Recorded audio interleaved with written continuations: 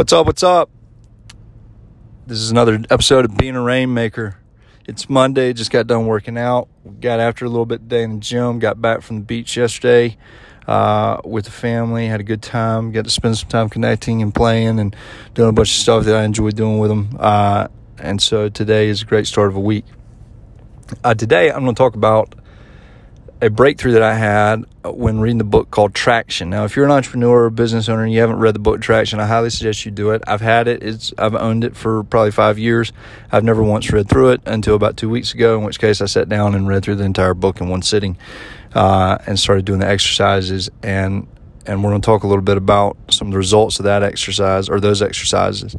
The first one that we're going to talk about, to give you a little context, is me and my leadership team. There's been some frustration and some tension when amongst us, and then when you layer the whole working remotely jazz, it's only magnified some of our challenges. So I was hell-bent that we were going to get rid of all this stuff, tension and frustration, and figure out what the heck was really going on. So a couple weeks ago on a Saturday, I came home, sat down, read the book Traction, and one of the exercises called for me and my leadership team to identify our core values as a company. Well, Saturday afternoon, time wasn't really conducive to have one of those meetings, nor was I, quite frankly, too interested in trying to get everybody together and cutting into their personal time. So I figured that I'd identify my core values and kind of see where that took us.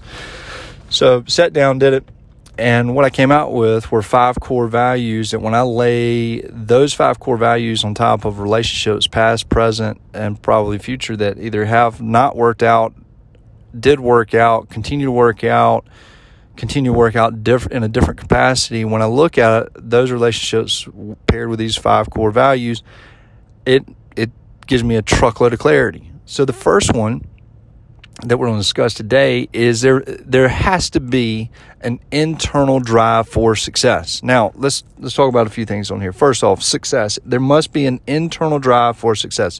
Success for you and I may look differently. That's okay. But it does imply that you know what the heck successful looks like in your terms, right? So that means that you have to have a vision for yourself. That also means that I can't give you you can't just adopt my vision for life. I mean, you can, but that's probably not going to be real conducive.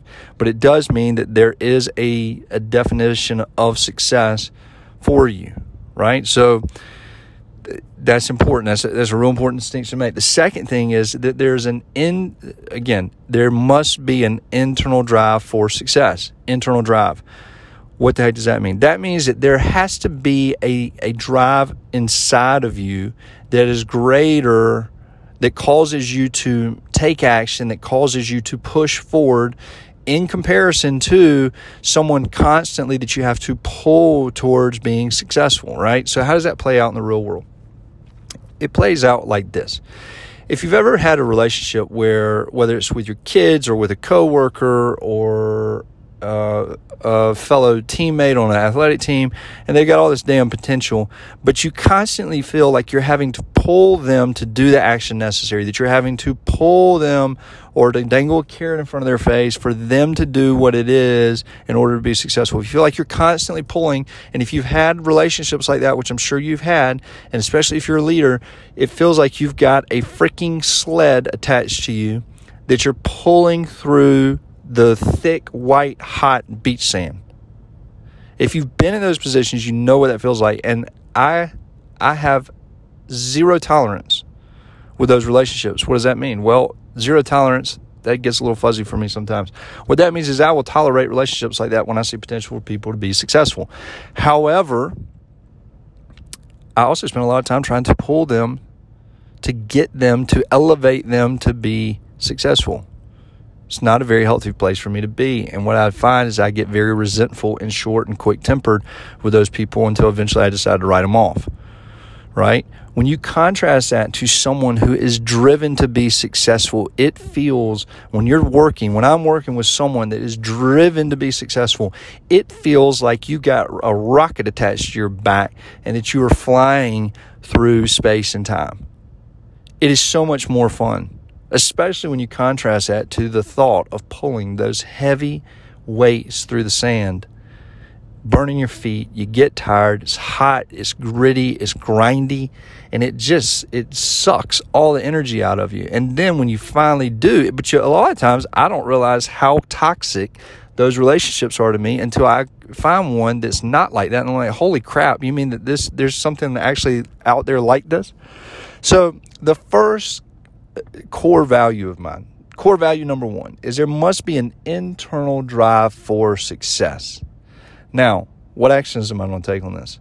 Well, I'm going to do an assessment on my relationships, every single one of them. And I'm going to identify whether or not someone has an internal drive for success. Now, do they most of the time exhibit that trait? Do they hardly ever exhibit that trait, or sometimes? This is such an important one for me that, quite frankly, this one may be the deal breaker of whether or not I can spend a lot of quality time in a relationship. If there's not a drive, an internal drive in an individual, then why would I voluntarily go into a relationship with them, especially when it relates to business, whether I'm their client, they're my client, or we work together? Why would I really want to try to talk someone into wanting something that's good for themselves that they've defined as successful by their terms? Why would I want it more than them?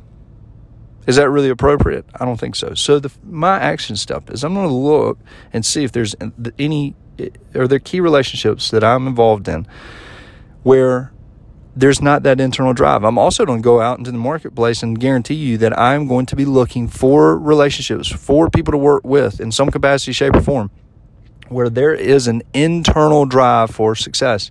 I enjoy working with those people. There's opportunity always created by people like that. And I personally am interested in finding more of those relationships. So we're going to work through these core five, but the first one is there must be an internal drive for success. I'm excited to share this with you guys. This is something that I immediately, from the second that I identified these five, it gave me instant clarity in my business. Do I have the right people on the team? Do I have the right people in the right seats? Is it a bad fit? It let me go through that, and it was really interesting. And the same thing goes with my clients and my personal relationships. So I'm excited to walk through this with you guys. My challenge for you today is really twofold. Number one, if you like the content on this bad boy, on this podcast, please share it with your friends. This is free. It costs nothing, but there may be some insight that could really help someone. Secondly, I want you to go look and identify your core values. And I guess the third piece is, what if you laid my core value number one, is there an internal drive for success, and you laid it on top of your mindset and the relationships that you share, how would they rank? This is Vaughn Granger. It's been another episode of Being a Rainmaker. Have an awesome day.